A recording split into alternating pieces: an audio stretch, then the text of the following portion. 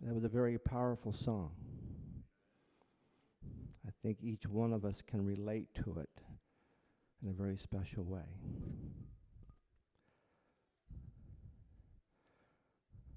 I meant when I said when I'm very blessed to have a church family, each and every one of you. And I know that you pray for Sergio and myself all the time, and we greatly appreciate that. Because the enemy will do everything he can to disrupt this.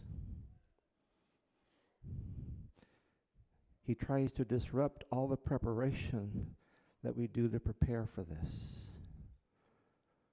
But guess what? This is God's time. This is when God speaks.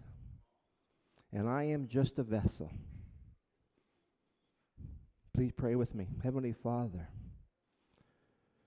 oh, your presence has been felt. Your presence has been experienced here this morning, and we thank you so much for it. And I just pray that I can be of value and a vessel that can be used by you, because you have a message, I believe, for your children. There is such conflict and turmoil, physically, mentally, spiritually in our lives, that we need clarification. And in that clarification, I just pray that you can help us see the simplicity of your message. This morning, Father, we ask that you speak to us, that we too can experience you and leave here today a changed individual. Thank you, Father, for this time. Thank you for your preparation. Thank you for the privilege to be able to be here for you and for bringing each one of your children here this morning. In your loving Son's name I pray. Amen.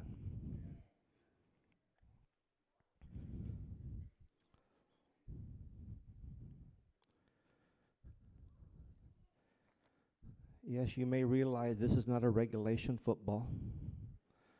If it was, I would not be able to do this.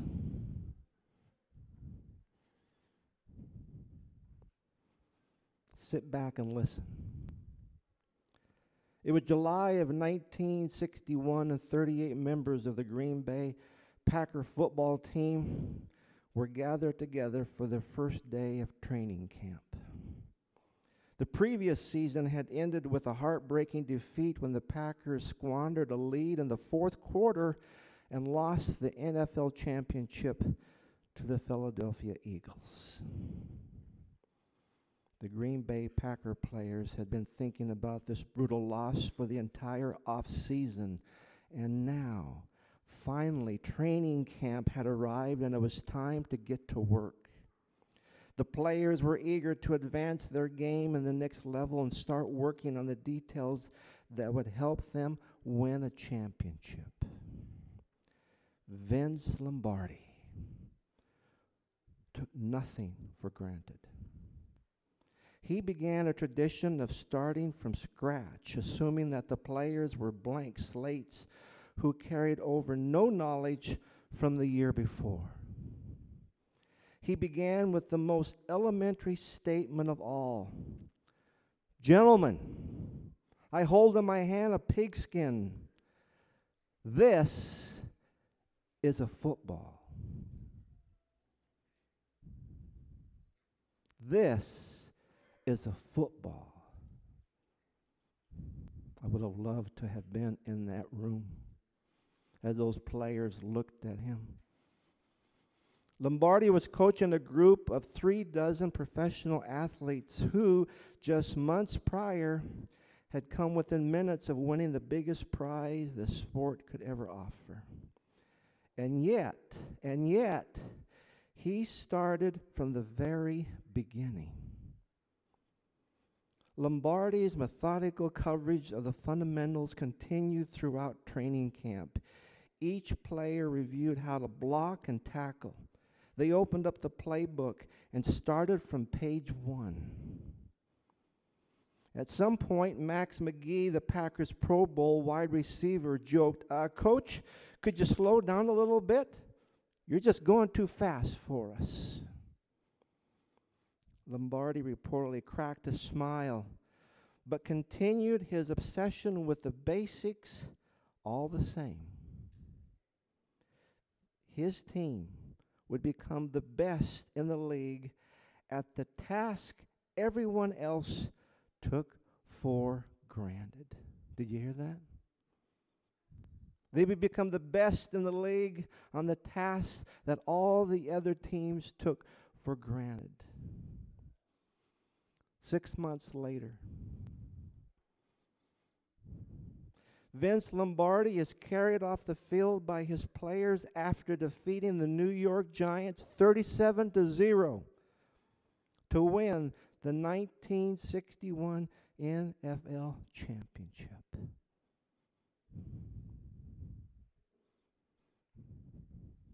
If you were to ask Vince Lombardi, why did you win the game? You know what his answer would be? Because we went back to the basics. We didn't take for granted the things that we had learned. I love that about that man. I never personally knew him, but yet he was such an inspiration for so many people, players alike. But I know in my life there's a person that has inspired me, that I love dearly. He's not with us anymore, but his name is Morris Venden. Man, there was something about that man. And I can't help but think that if Morris Venden were here today, he would say, Richland Church family, this is a Bible. This is a Bible. In it is the answer to all your problems. But don't let the enemy have you chase rabbits trying to find the answers. I want you to look at the core of what this Bible is all about, church family. And when you do that, you can't help but go to 1 John 4, verse 8. God is love.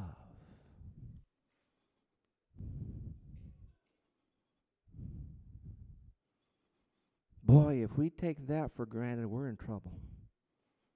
God is love, and because of God's love, He sent His Son to come and to die on the cross for us, for me, for you, to cover my sins. But yet the story's not over in here, folks. Jesus rose on Sunday morning, and He was victorious over death. The battle has been won. Satan, the devil, is a defeated foe. It's a snapshot. It's an event that's in the midst of this Bible. But may we not lose track of it. May we not lose track of it. Because it is the core of who we are. And with Morris Venden, he may say, church family, I would like for you to look at 2 Corinthians 5:21. For He made Him who knew no sin to be sin for us, that we might become the righteousness of God in Him. Oh, Morris loved righteousness by faith. I remember we were told by his son that Dad would have a guitar with only one string, and he would pluck that one string, and that one string for Morris Venden was righteousness by faith. Then Morris would say, let's take another look at it. He said, for He, being God, made Him, Jesus, who knew no sin, to be sin for us who knew no righteousness. that we might be made the righteousness of God in him, which is Jesus. Do you see it?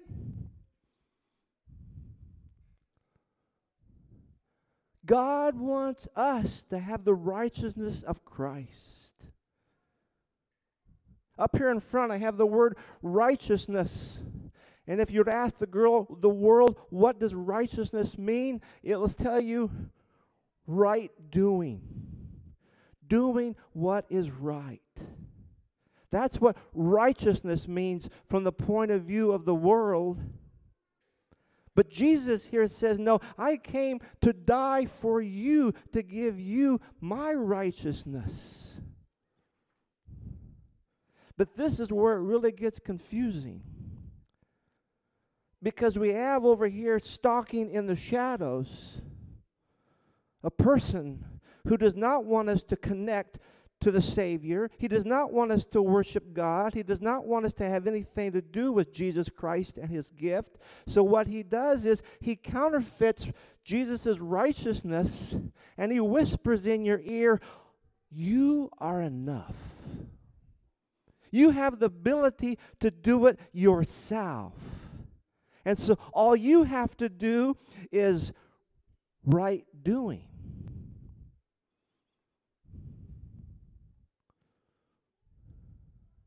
I remember when I heard the story of that Jesus died for me and that his robe of righteousness covers me.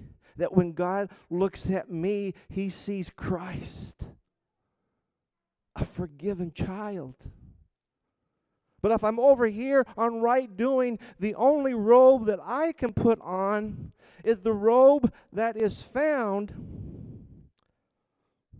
in Isaiah 64. All of us have become like one who is unclean, and all of our righteous acts are like filthy rags. We can try our best, but when we put our robe on, just picture it, filthy rags. But we boast with pride to say, look at me.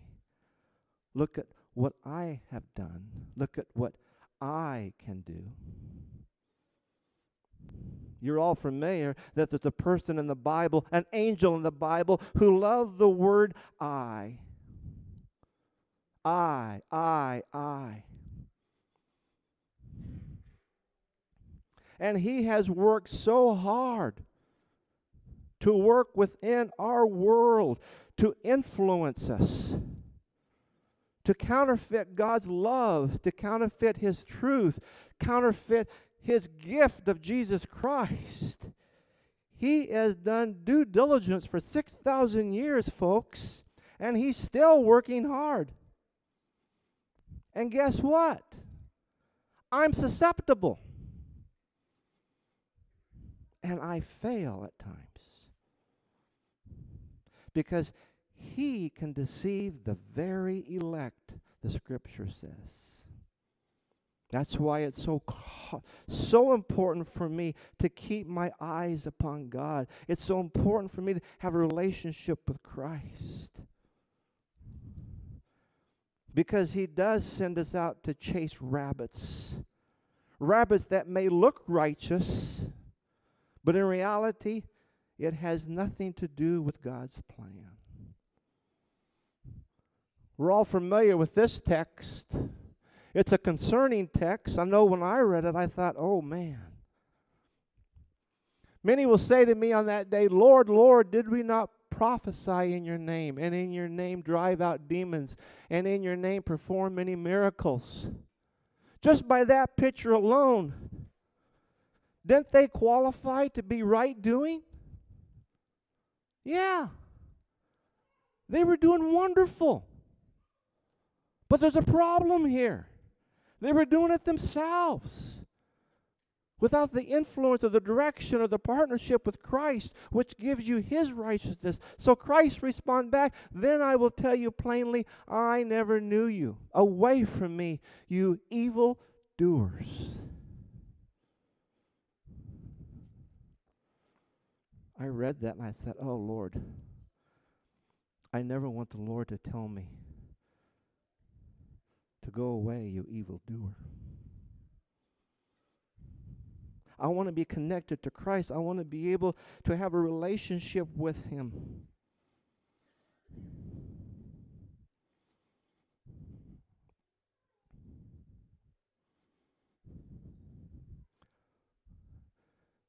I've shared this before, and you probably have seen it and heard it, but I think it's so appropriate. An apple tree bears apples because it is an apple tree, not in order to become an apple tree. You get it? A Christian bears right doing because it's a Christian, not in order to become a Christian. You know the problem that we do? We put the cart before the horse. Don't take that personal, Lord. But we put the cart before the horse. We focus on the right doing. Behind my desk in my office, I have these 4 words, and I've shared them multiple times. Pastor Eric helped me with this. And I tell you, the enemy is doing so much to keep me away from understanding my belief and my thoughts. Fred, don't worry about that. Just ask somebody, they'll tell you. In fact, I'll even tell you how you should behave, because see, when the devil works, he focuses on the word behavior. And we're susceptible to it.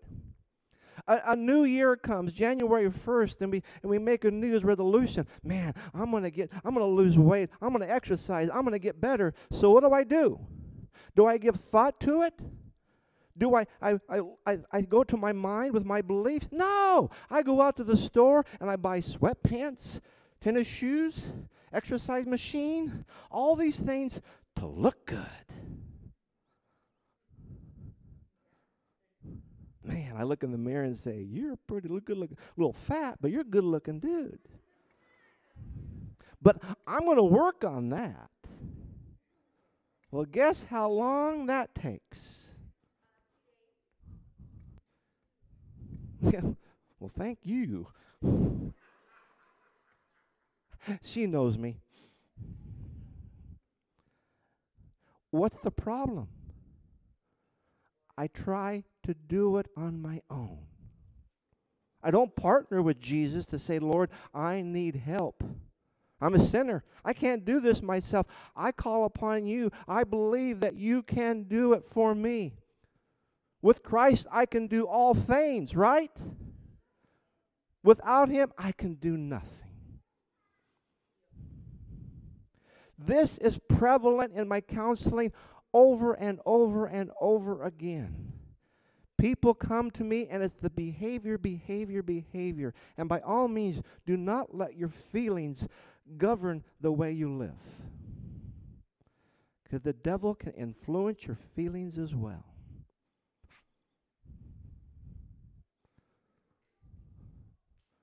A Christian can bear right doing because he or she is a Christian, not in order to be a Christian. The scripture says we will be able to discern by their fruits that they bear. We're not to be judgmental, no. But we can sure see the fruits that they bear, that I can discern the kind of person that they are. But it's a fine line. It's a fine line because, see, I can even be deceived by each one of you in this church. I love you all. But yet I could still be deceived.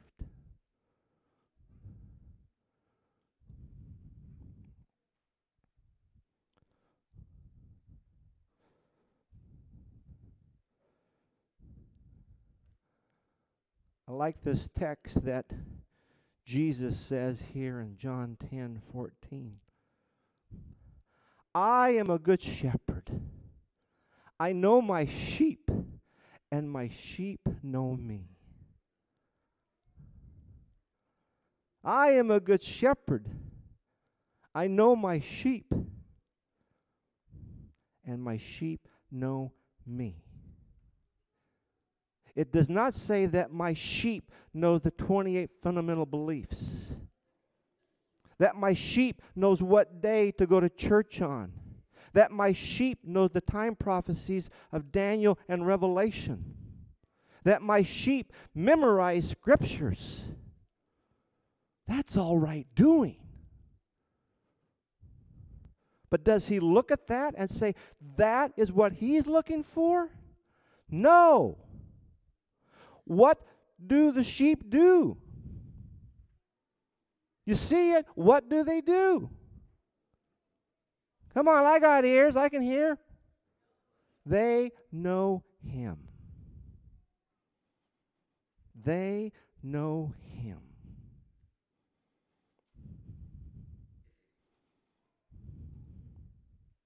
There is nothing more powerful than the fact to understand that the only thing that God wants from us is a relationship of knowing him. I have given you the opportunity in the past. I'm doing it again. On the foyer counter is a book out there. It says, To Know God. First come, first serve. Go for it if you wish as you leave. Morris Venden once again has wakened my eyes up to see a picture of a relationship that he is asking of me. He's asking of you, that I believe so strongly. It's crucial. It's crucial.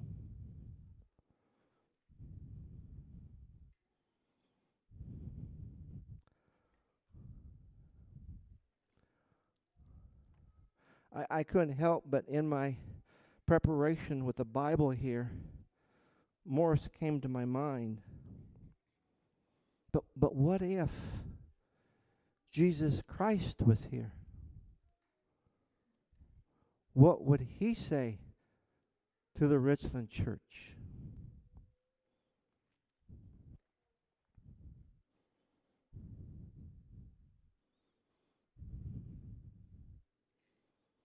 I think Christ is a man of few words, but powerful words.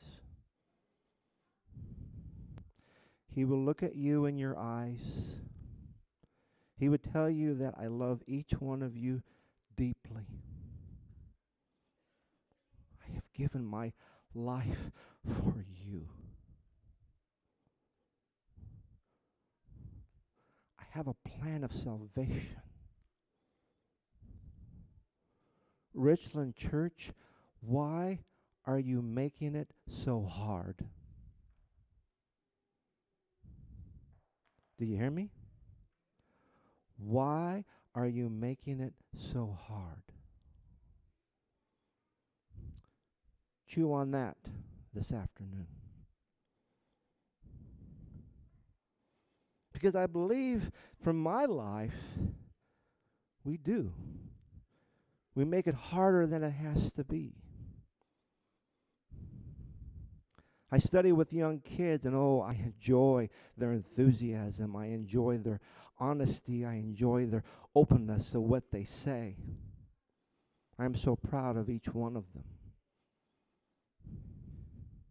And just the fact that this gift that he gives to us is such an awesome, amazing grace.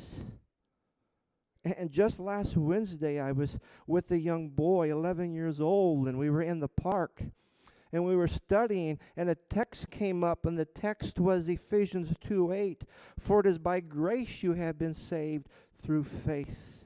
And this is not from yourselves, it is a gift from God.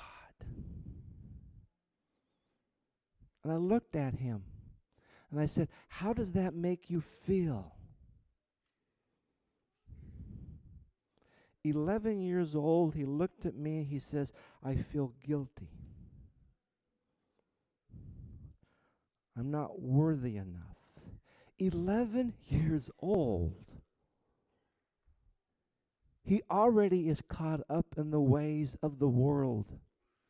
Because you see, the enemy doesn't care about 11 or 111. He works on each one of us to deceive us, to beat us up. to get us to the point that we can't see the forest because of the trees.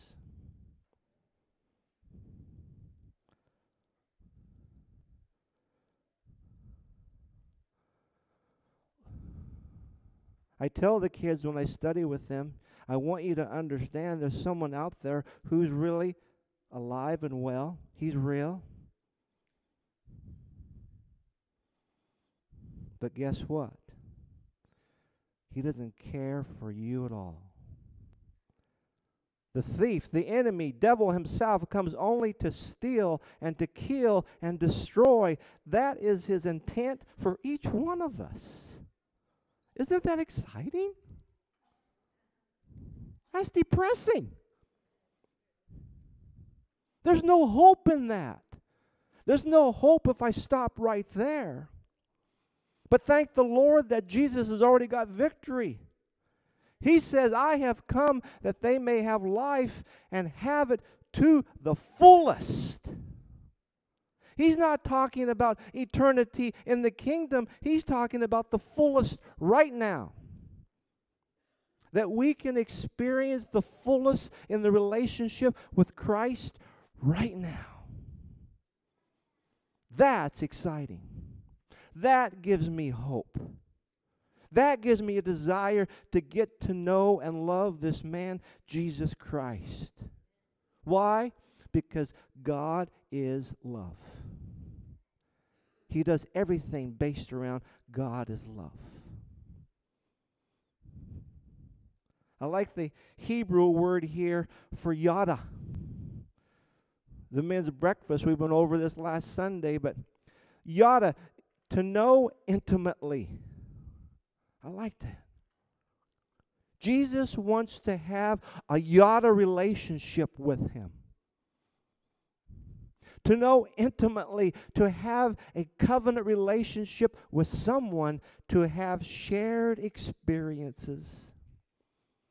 I am so glad that I can stand here and say, folks, I have a yada relationship with my wife. Praise God. We're intimate. We're convicted on our vows. I will stay true to you. But the thing I love the most about her, we have shared experiences. All the time. All the time. She left for a few days to go to the Oregon coast. Guess what this puppy did around the house? I missed my shared experiences.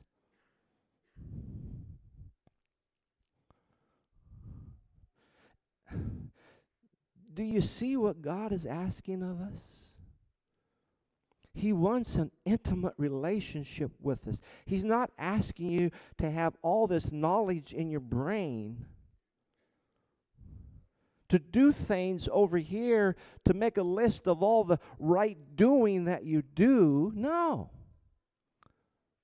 But there's something within us, children, adults alike, that come into my office, and it seems for some reason that always comes to the surface.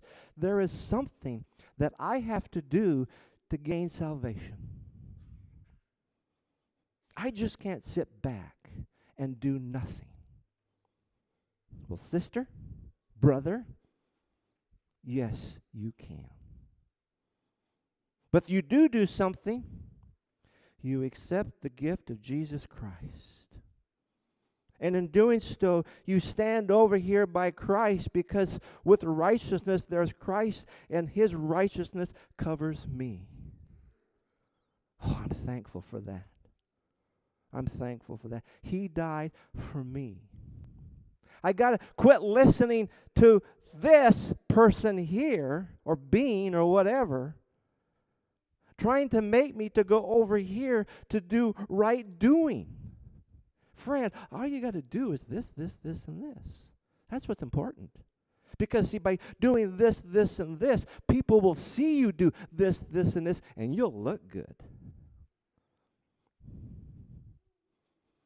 The Pharisees, right doing.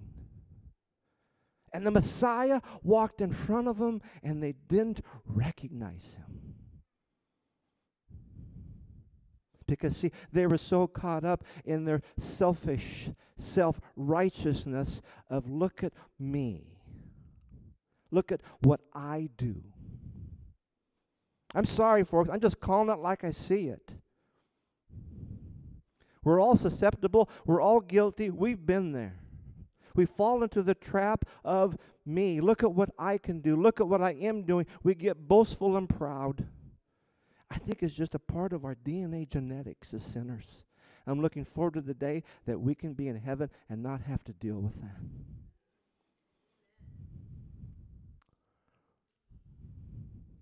But my good old friend and buddy Morris, you can memorize every verse in the Bible, study every day of the week, understand every key text, but it's not what you do. It's who you know. Ooh, I like that. I like that. I love the last line. It's not what you do.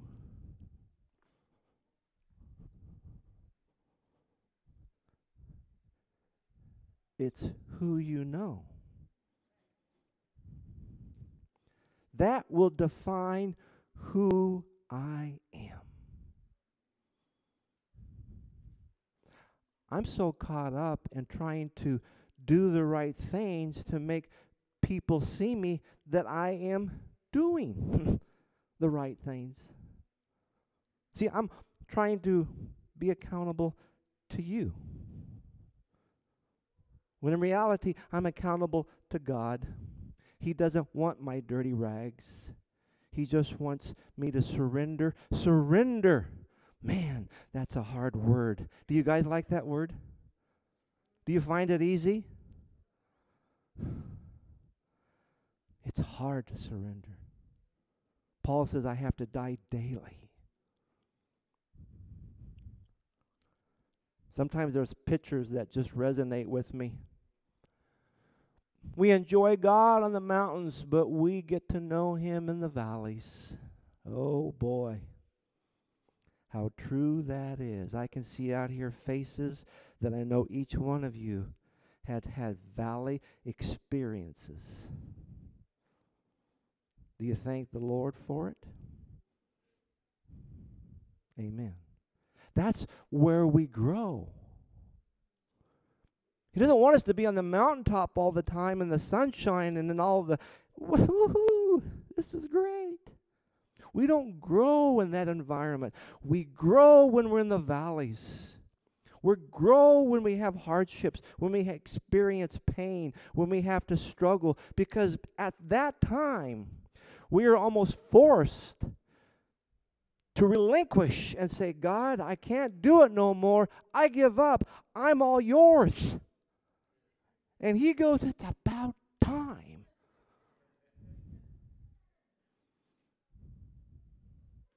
God is a loving God, but he allows things to happen to get each one of you to that point. Lord, I can't do it no more. I give up. It's about time, kids.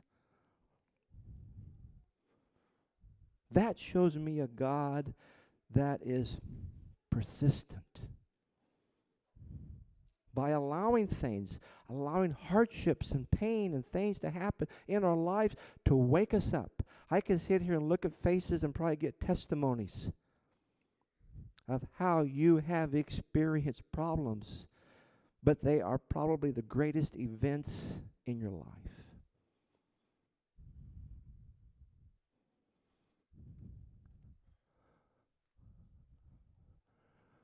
Knowing God is what Christianity, religion, and life eternal is all about. We've talked about John 17:3 before, but yet I think it's worth repeating. We can't hear enough of it because it's so true. Now, this is eternal life. This, folks, is eternal life. So pay attention. Pay attention, he says. This is eternal life. Are you perked up? You ready? that they know you, the only true God, and Jesus Christ, whom you have sent. We have talked about this before. Jada, my star pupil. Jada, if you have Jesus and shout it out, what do you have? Eternal life. There you go, folks. From the mouth of a child who gets it. She can lay her head on the pillow at night knowing that Christ is in her life and her life is not in turmoil. And she knows that if anything were to happen to her, she has eternal life. But yet, see, God says, that's wonderful, but I am here for you, Jada, right now, so that you can experience life to the fullest. And she is. She and Carson and that whole family is experiencing life to the fullest because that's what He wants from us, His children. Not for us to focus on right doing. I can't do it myself. The enemy's phrase, I just heard it this morning, you are good enough. I'm sorry, Charlie, but you're not.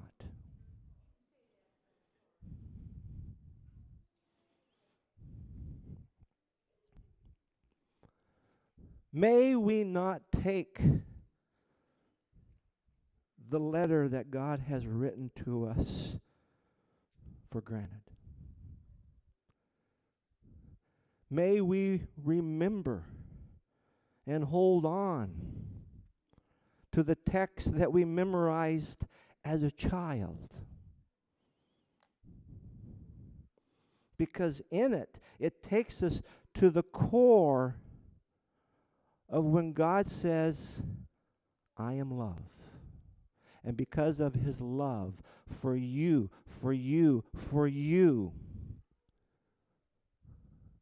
He gave His one and only Son, that whoever believes in Him shall not perish, but have eternal life. I know for myself, I grew up memorizing John 3:16. Never did get to 17. Just wasn't until recently, a few years ago, I thought, you know what? What does 17 have to say? 17 has a lot to say. For God did not send His Son into the world to condemn the world. Oh. Now it gets personal.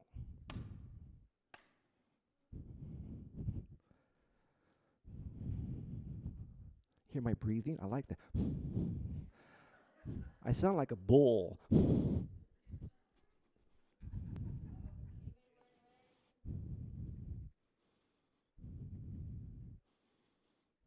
Jesus did not come into this world to condemn the world.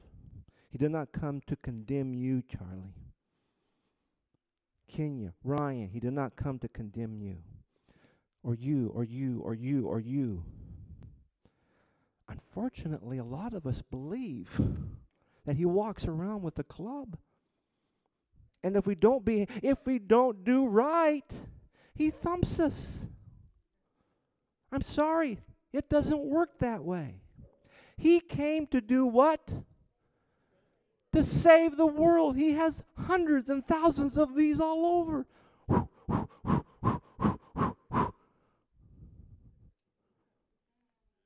Jesus saves. Open your eyes up and look for a life preserver. It's there. He places it in front of you. Unfortunately, we're too blind to see it at times. Because all the things the enemy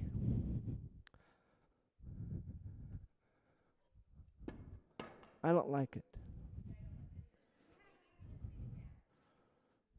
Jesus has won the victory. The enemy knows his destiny. He knows where he's going. And guess what?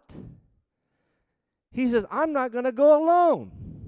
If I'm going down, you and you and you and you and you and you, you're coming with me.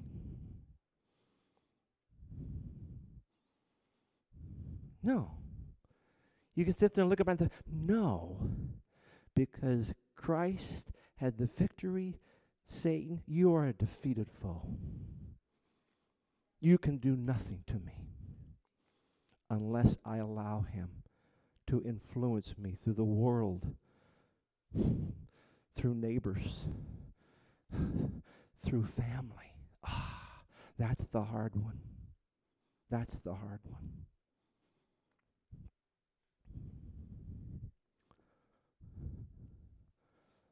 We need to remember and not take it for granted. The cross. May it be a part of your life every moment, every second of the day. That you are valued.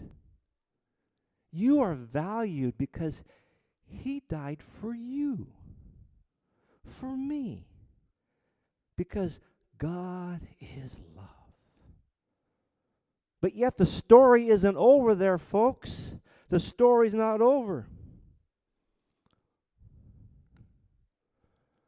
Jesus said to her, I am the resurrection and the life. The one who believes in me will live. Even though they die, even though this body dies, we shall what? Live. Sunday morning came, and they came to the tomb, and guess what? It was empty. Because Jesus lives. And because Jesus lives,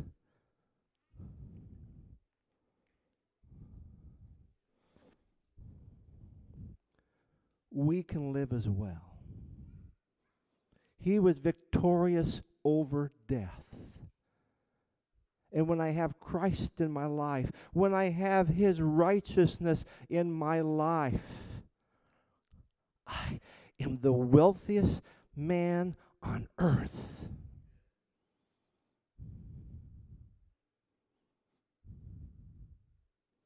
And every day I have to look into the mirror and say, Fred, don't take it for granted. Because unfortunately,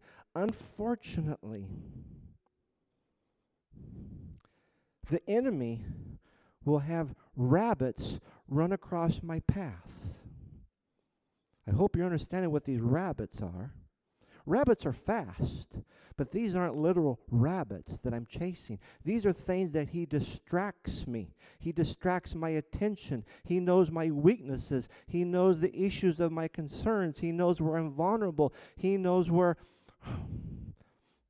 sins. And so he has me chasing these rabbits. And guess what happens when I'm chasing the rabbits?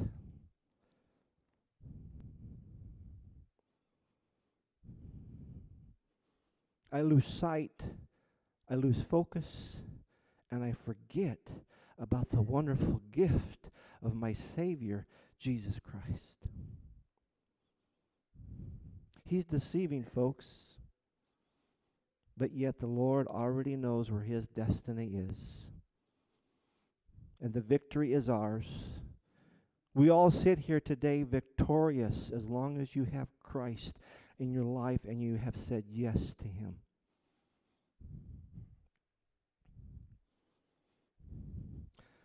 I want to end with this one text found in Ephesians 3:14-21. Paul gives this prayer to the Ephesians. Oops. Okay.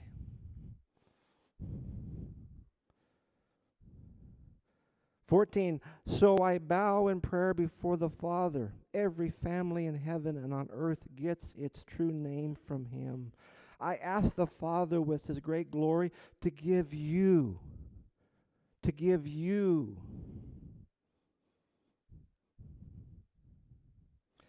the power to be strong in your spirits. He will give you that strength through His Spirit.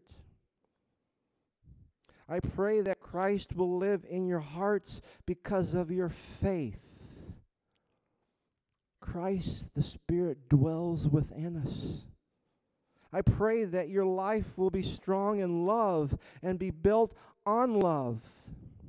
And I pray that you and all God's holy people will have the power to understand the greatness of Christ's love. How wide, how long, how high, how deep that love is. It's immeasurable. Christ's love is greater than anyone can ever know. Greater than anything that we can know. But I pray that you will be able to know that love. That's my prayer and plea. I want you to leave here today to say, Lord, I want to know you. I am your sheep.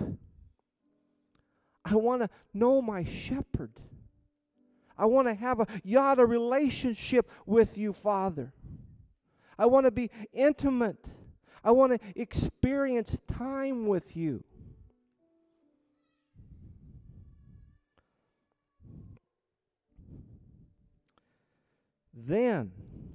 Then you can be filled with everything that God has for you.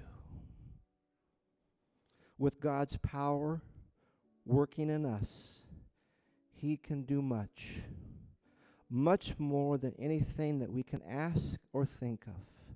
Imagine that. More than anything you can think of, Charlie. To Him be glory in the church and in Christ Jesus for all time, forever and ever. Amen. Oh, I love that prayer by Paul. May we personally heed that message today. It's just not the Ephesians, it's each one of us this morning. God desires for us to know Him. Please, children, He says, quit making it so hard. The gospel message is simple.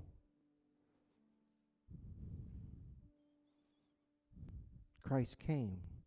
He died. He rose so that you can have eternal life. Sheep, hear my voice. Sheep, accept the message. Sheep, I want you to, not part of the script, but in hearing that song,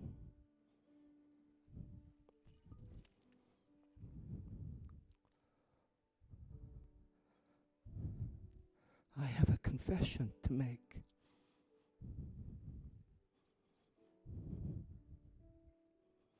I came into this church 1976.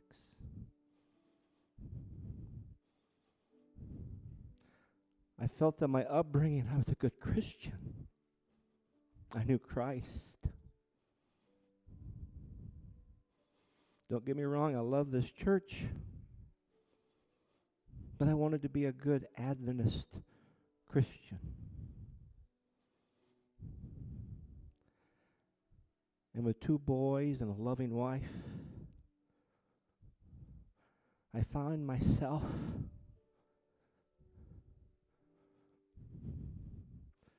focusing on doing right.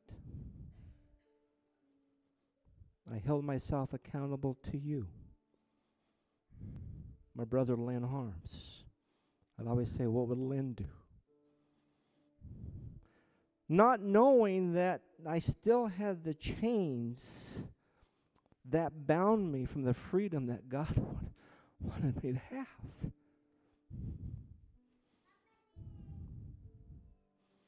Just like the picture on the mountaintops and the valleys, I got laid off at the age of 50. I thought I'd be at hand for the rest of my life. Thank God I'm not. But you as a church took me in as a Bible worker, as a shepherd.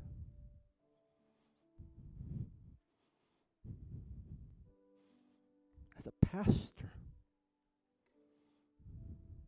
And it wasn't long until all of a sudden the reality of what I preach today, the reality of what has always been there, it hit me.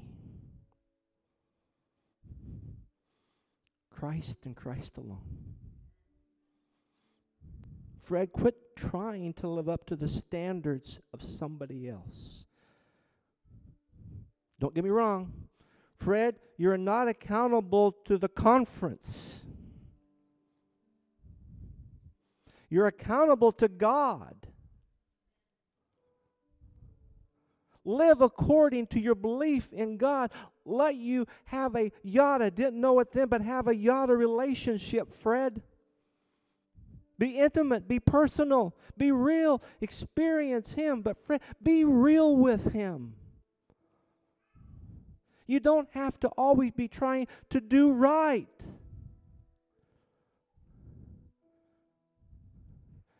And it wasn't long.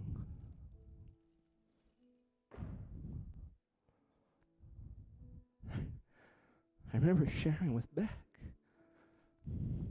something's happening, hon. Completely unexpected.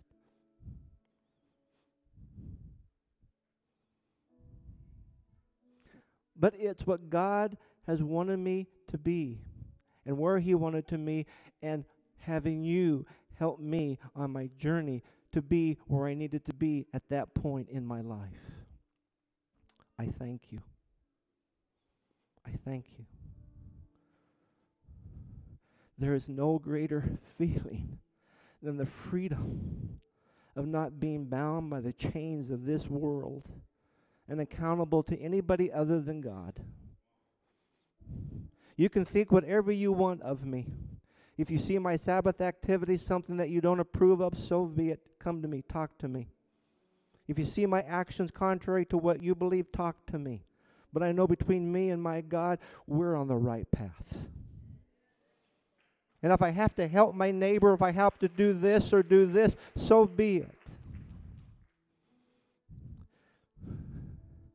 Why do we bind ourselves? When in reality, He says, I want you to have the freedom and experience and not be persecuted for loving me. Thank you. Thank you. Heavenly Father, we thank you so much for your presence here this morning. We have been blessed. I know I have been blessed, and I thank you for allowing me to be a servant for you. But I thank you for this wonderful church family. I can't think of any other church that is like this church.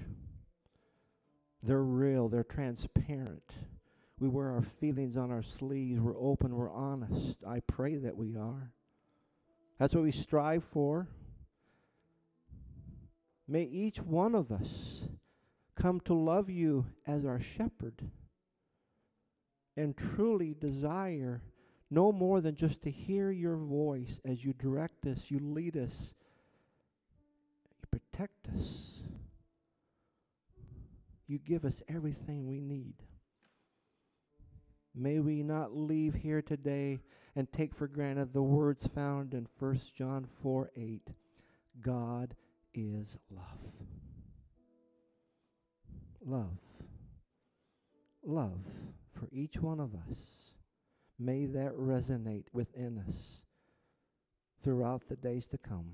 In your name I pray, Father, and thank you. Amen.